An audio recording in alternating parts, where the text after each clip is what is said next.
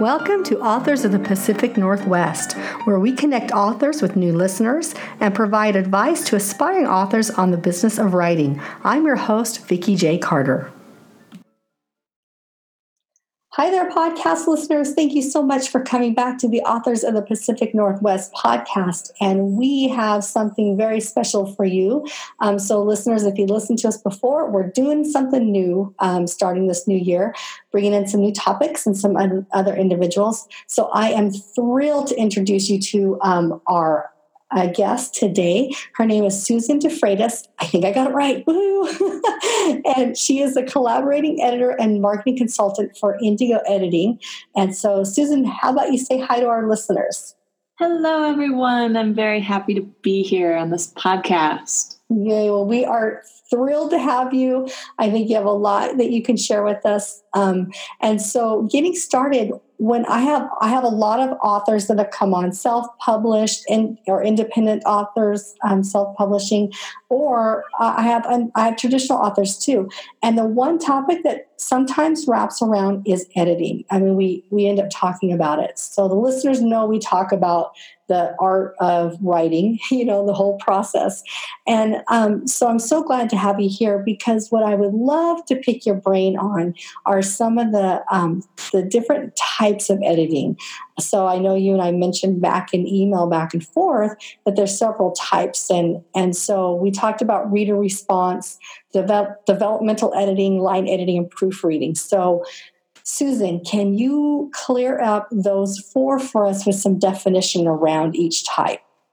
Absolutely. So the easiest way to look at it is three basic types of editing: developmental editing, line editing, and proofreading. And both of, you mentioned the reader's response and developmental editing. Those are actually two different types of developmental feedback. Oh, okay. So I'll start there because that is my area of specialization. Oh, yeah.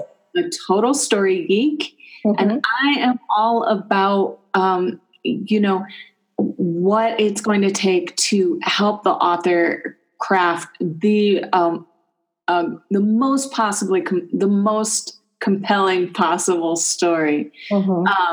And, that applies either to authors who are interested in sending their manuscript out for consideration by by literary agents and acquisitions editors, and also for people who are interested in self-publishing.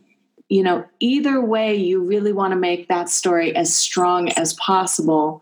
Oh, frankly, before you begin tinkering with the sentences, right? Yeah. Because that's that way you're going to be using your time most efficiently. So a reader's response is equivalent to, if you were working with an acquisitions editor at, a publisher's, it's the equivalent of an editorial letter. And you'll hear many traditionally published authors talk about receiving that editorial letter for the first time, talking about how long it is. Oh my gosh, it was 12 pages long. There were 1 million bullet points.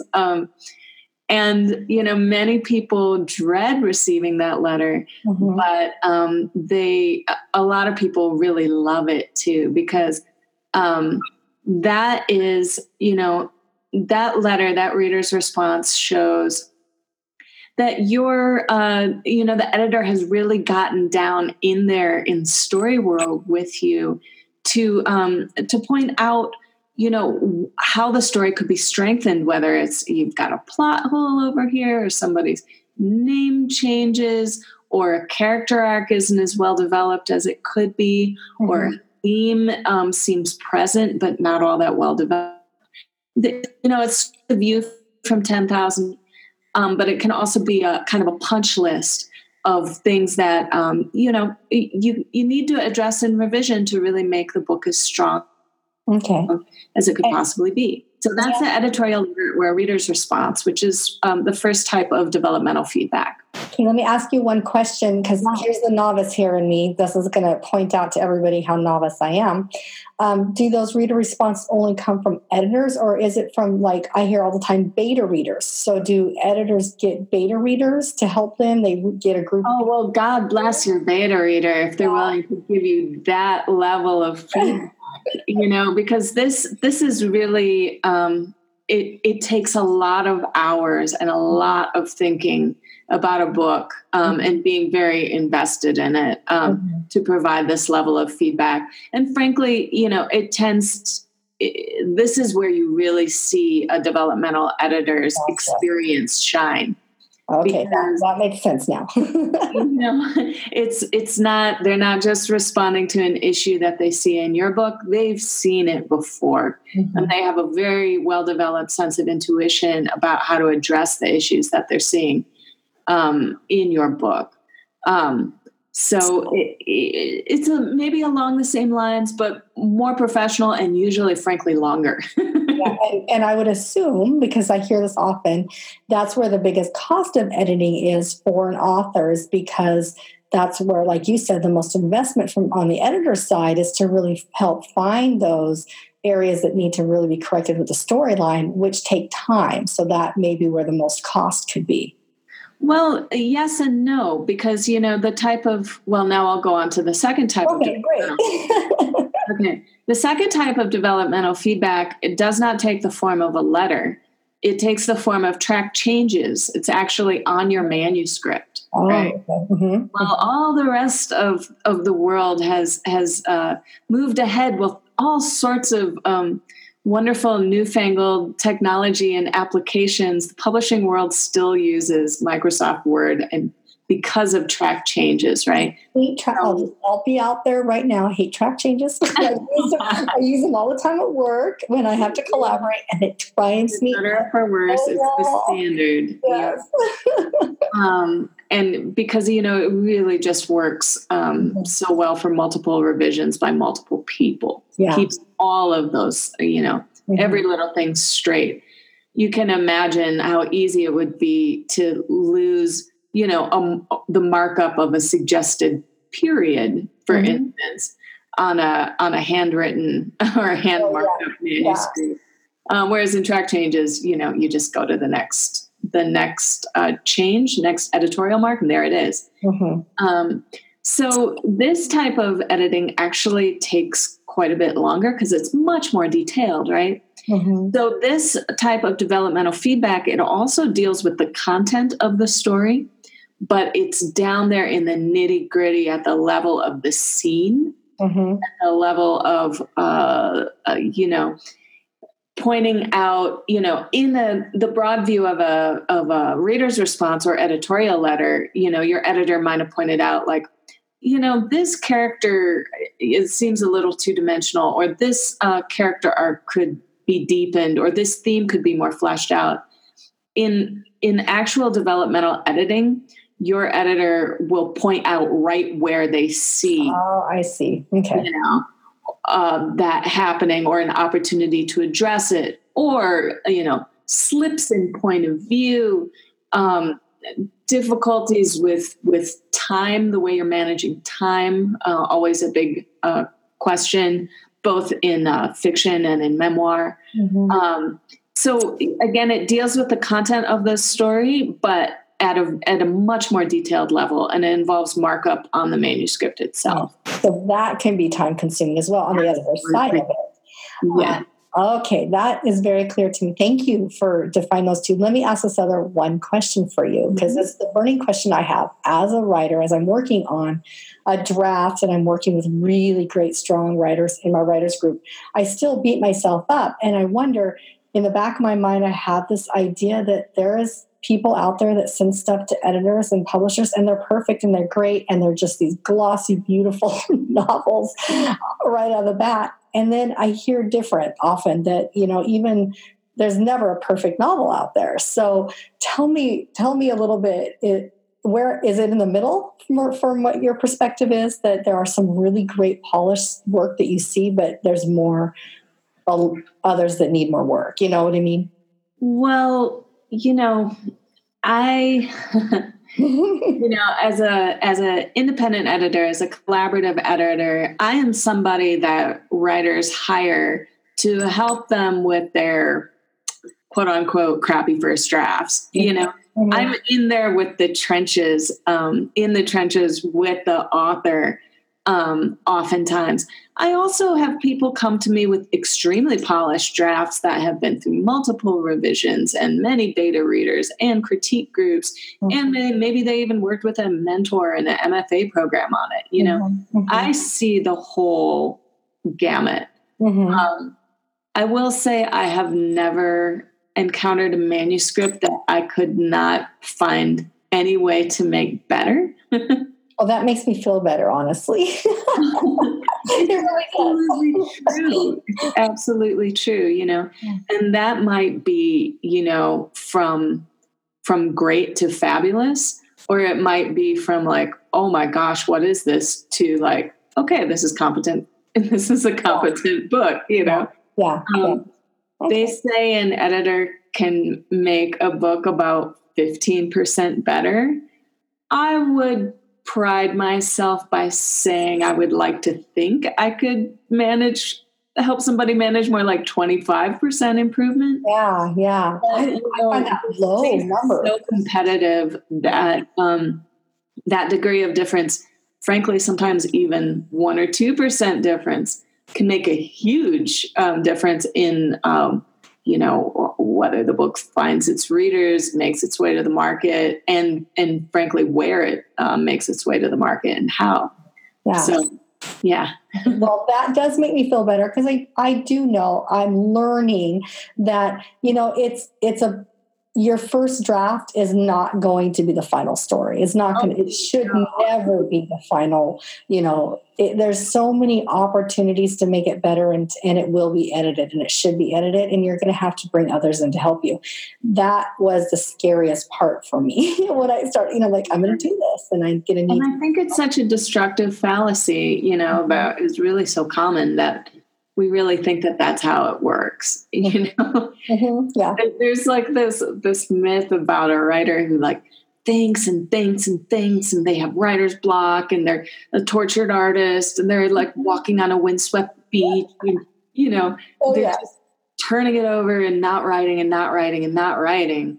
And then suddenly, they lock themselves in an attic and they turn out, a major work of literature in the first draft. And that is so that there's no resemblance to the actual process for most writers. For most writers, and this is a reflection of the editing process too. I think, I don't know, maybe I'm unique in that I'm a person who has actually refinished their own floor.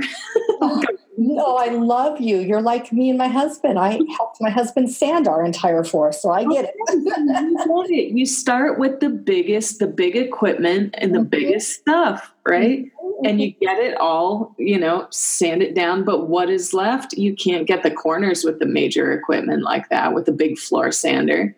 Then you spend at least as long doing the edges by hand as you did, getting most of the floor done with the big equipment like that. And once you've just gotten the edges and maybe your closets and all the places that the big floor sander didn't fit, once you've done the labor intensive work of getting that all even with what you did with the floor sander, then you work it down with progressively finer sand. Yeah. And so, okay, this is a good segue, right? So yeah. And I'm loving that analogy. So every time I think about editing, I'm thinking that analogy now for the future. Thank you so much. Developmental editing is the big floor sander, right? We're gonna deal with the big stuff first. We don't want to monkey with details until we've gotten the big things in place. Well, the next level is line editing. So now we're going to start working on those details. And line editing absolutely is most of us editing, which is grammar, punctuation, spelling, syntax. But it's also some things that are a little harder to explain, like smoothness and clarity at the level of the line. Mm-hmm. And this, those last two attributes really make a difference in how accessible the work is, how easy it is to read. So every writer knows, how many redundancies crop up when you're writing, right? Yep. You said it over here. You use the same word 3 times on the same page. You said it this way over here. You said it that way over there. You don't, on second thought, when you look back and read it, you don't need to say that, Jim was a hunter because it was implied by something that you said before, right? And it's very common, to have these sorts of redundancies, and it's very common not to be able to catch all of them yourself because you wrote the thing, right? Yeah, it's in your mind, right?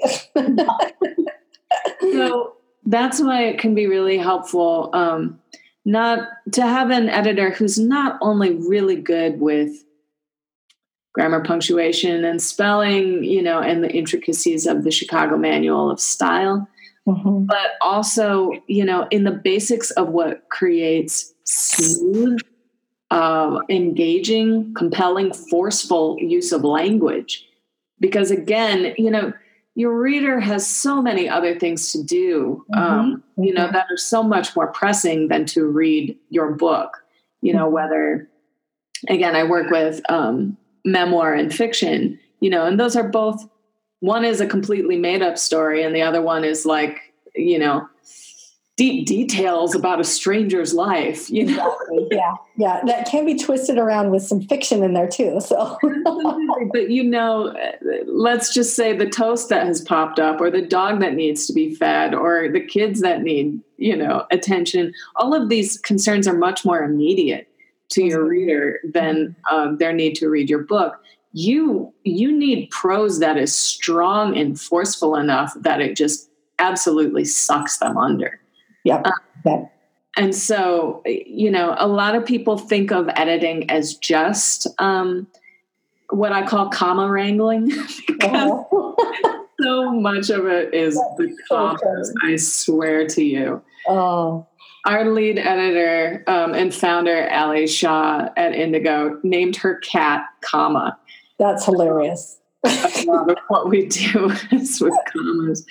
I got to jump in here real quick. One of the teachers that I worked with at the college, so I'm a university instructor, and she was the grammar, instructor. And she used to tell her students at the very beginning, and every time I write, I think of this, at the very beginning of the class, she says, put your hands together and make a cup and look at that. That's how many commas you have in your lifetime that you're allowed to use. And it's so true because people are very calm. I'm comma happy. I have to remember that analogy when I go writing. It's like once those are used up in your lifetime, you're done. So don't get comma happy. Oh, well, gosh, that's sage advice in some ways, but it will also make you want to throw, your book across the room at your proofreader or copy editor, and I'll tell you why. Yeah, do tell, because I think we're segueing right into proofreading, right? That's the next one. Here's the thing, all of us learned where to put the periods and the commas and et cetera, in grammar school. We call it grammar school. That was the last time most of us studied grammar. Exactly. And so people tend to think that there is just one way to handle punctuation and spelling and various other things. But the terrible truth of the world, I'm revealing it here. Oh my gosh, I'm excited. There are different styles, and they apply to different types of writing. So if you're writing journalism, you're going to be using AP style. AP style was developed to use as little space as possible because it was developed for newsprint, right? So that's a very comma adverse style. Right?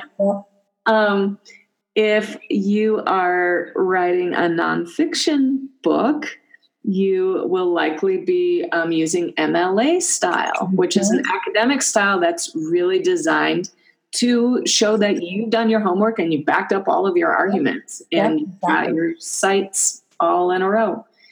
But if you're writing a fiction or memoir, you're likely, the applicable style is the Chicago Manual of Style.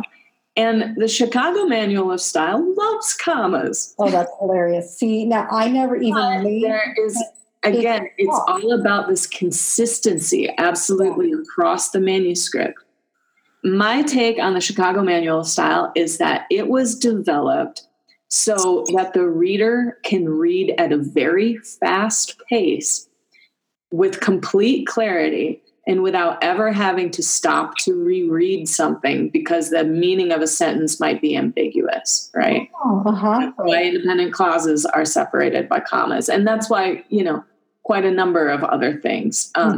That's my take on the logic behind it. And it works really well for creating that totally immersive reading experience. Because again, going to fiction and memoir, you don't want your reader to remember that the toast has popped up and that the dog is whining and that, their kid wants them to look at their picture. No, you want your reader to just absolutely feel like they are there in the world of the story. What an absolutely awesome tip, and well defined on the different editing types that you work under as an editor and that authors should know about. And the part that really kind of makes me scratch my head. So I've taught MLA, and we are currently in the college that I work in is the College of IT. So we are heavy on APA, and I'm a librarian. So I know MLA and APA pretty darn well. I have never personally really dug deep with Chicago because I've never had to write anything in the Chicago style.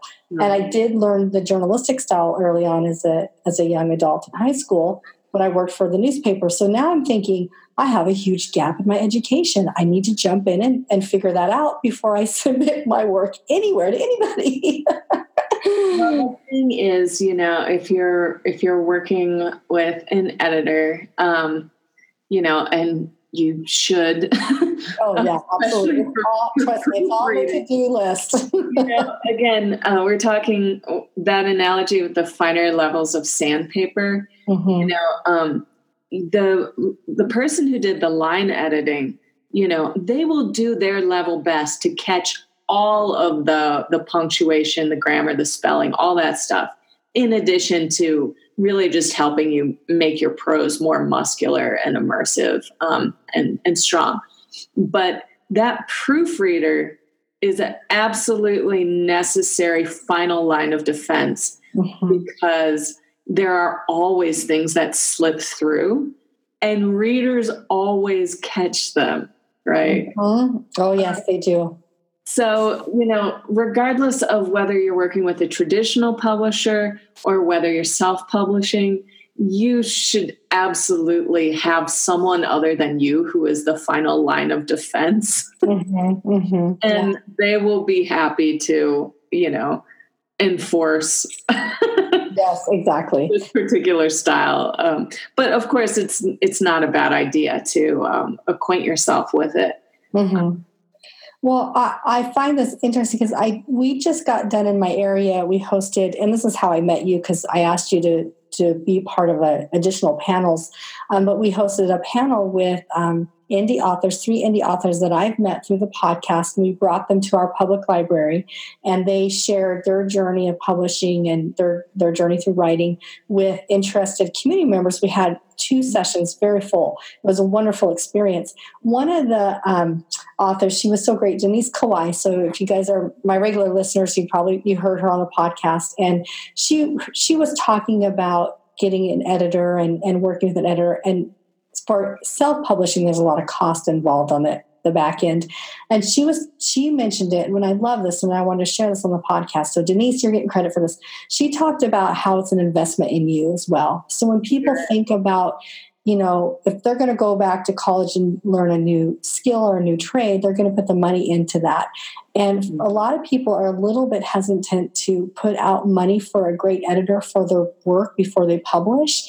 And she reminded them that that's investing in yourself to make sure that your work is fabulous and readers are caught with it. So I think that goes really hand in hand with what you're saying. And it sounds like to me, it's a lot longer process than just maybe one draft through if you're going to do it correct. Oh, sure. And, at Indigo, we really, how do I say it? We really pride ourselves on offering the same quality and stages of editing that a author would receive with a Big Five traditional publisher, right? Mm-hmm. So, working through offering those three rounds of editing with our self-publishing authors, what they're getting out of the, at the end of that is a book that is as professional and as polished as they would get if they had traditionally published it. And as for the expense involved, there's a lot of expense involved with a traditional publisher too. It's just that they are covering it. Yeah, exactly. And I tell people all the time, I wonder, because I came from, people who listen to my podcast in the past know this, I came from the music industry. And really in any contractual environment with creatives where it feels like you're getting a contract and you might be getting an advancement, my thought from my experience in the music industry is that advancement is really just a loan. You're going to be paying for it somewhere somehow. And so it's interesting to think that Lenore is going with that, but traditional publishing has also changed quite a bit. And I'm not sure people have the time in traditional publishing to really spend a lot of time in editing, where it might be smarter for even somebody that's interested in going the traditional route should very much look at hiring professional editors. Absolutely. Because it's very competitive.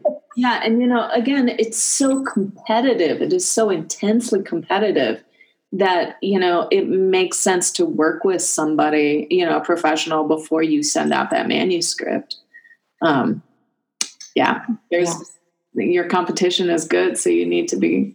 You have to be better. You got to be better. Yeah. Well, awesome. Well, Susan, this is such great advice. I'm going to ask a couple more questions, and then we're going to not spend a lot of time on this one, because we're going to come back next week and talk about marketing, which is another hot topic that every single author and I talk about either on the podcast or when we meet up with each other. There's just a lot of stuff about marketing as much as there is about editing, in my opinion. Absolutely. And so before we close out for today, can you give us what is the one best tip that you want authors that are listening to this podcast before they come to an editor? What's the one best tip that you can give them before they meet up with somebody or when they're thinking about employing an editor? Well, my best tip is this: do as much as you can to improve the manuscript before you hire an editor. Do your own level best to make it the best that you can imagine it being, the book that you wanted it to be. Give it to beta readers, work it through your critique group. Do all of that before you hire an editor, because that way you're going to get the absolute most out of that editor's professional experience, right? Mm-hmm. You don't want to pay somebody to tell you what you already kind of knew, Yeah, exactly. or what your writing friend could have told you. You're hiring somebody with a lot of expertise, or you should be. Mm-hmm. And so, make sure you're really using that specialized expertise by making it as, doing as much as you can see to do before you send it to them. Such great advice. And it's something that I'm definitely taking to heart. And I will be employing an editor. I can guarantee that. It scares me. And when I first started this whole journey and I started talking to authors and they were talking about hiring an editor, I got a little panicky and scared at that idea. But you have totally softened my heart towards it, that it's a collaborative effort. I love collaborative work. And I've done plenty of it in my own working life, but when it's your own baby, your own story, it's kind of scary. So I love the analogy that you gave to me, and I'm going to definitely remember that analogy, the sanding the floor. So if any of you have not sanded a floor and you're an author and you need to understand this, you might as well get your big sanders out and start working on your floors. and here's one thing that I wanted to wrap back around about that whole analogy. My husband and I did this in our home, and we have very fond memories of me standing on the big sander trying to get it to go around. We did it the first time through, but then we stained it wrong. And when the stain dried, that's when, and it came out wrong and it looked terrible. That's when I stood there and I broke and I cried and I'm like, can't do this anymore. I just can't do anymore. And we ended up sanding it again and starting from scratch again. Yeah. And that's such a great, for me, thinking that there can be a point even when you're working with somebody where you might have to go back to the drawing board to make it the strongest story you can make and the most beautiful story. That is absolutely true. And, I will preface, I want to qualify what I just said about making your manuscript as good as possible. Sure, yes. I mean, making the content of it as good as possible rather than the sentences, right? Yeah. You're going to start with the developmental work. But when you come back around to the next round of editing, to the line editing, the same advice holds true there. Get the sentences as good as you can before you give it to your line editor. That way you'll get the most out of your line editor, right? I just don't want your listeners to think, oh, I have to make all of these sentences perfect before I send it to an editor. That's not what I mean at all. Because that might be like putting the wrong stain.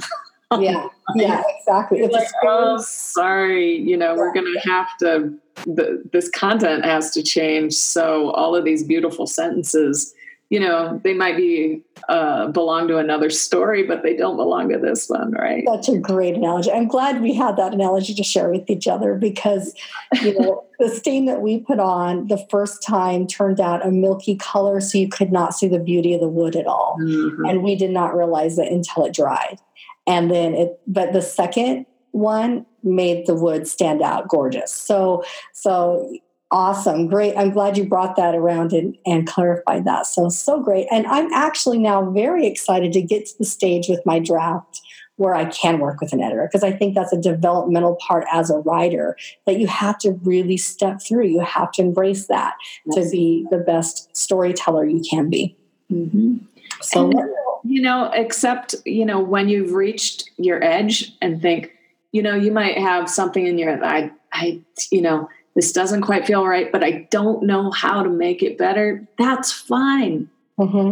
You've reached the edge of what you know all the same. Your editor is going to be there for you. And I guaranteed she's going to have ideas that you probably didn't think of. Yeah.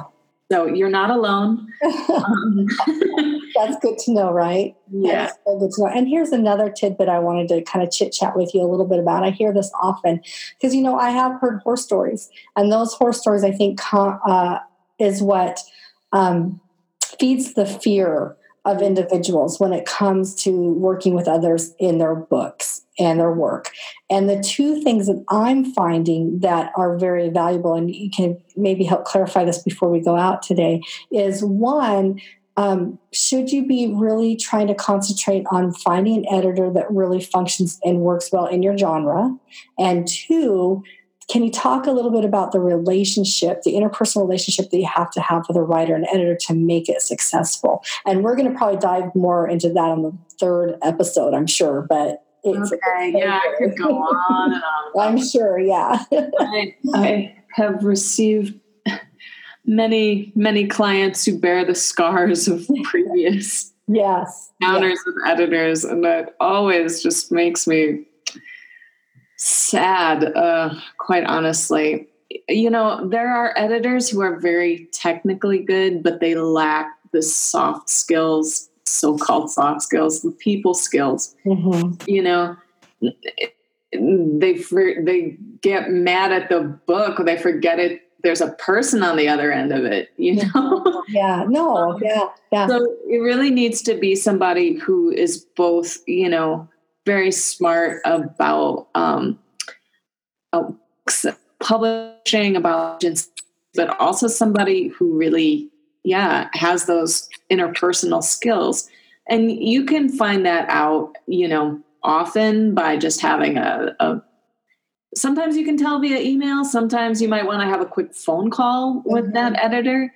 You can usually tell any editor worth their salt should offer you a free sample edit. You should be able to tell from the tone of their comments, you know, whether they know how to communicate, you know, in a kind and professional way. It's a basic prerequisite, and a lot of, not everybody has it, quite honestly.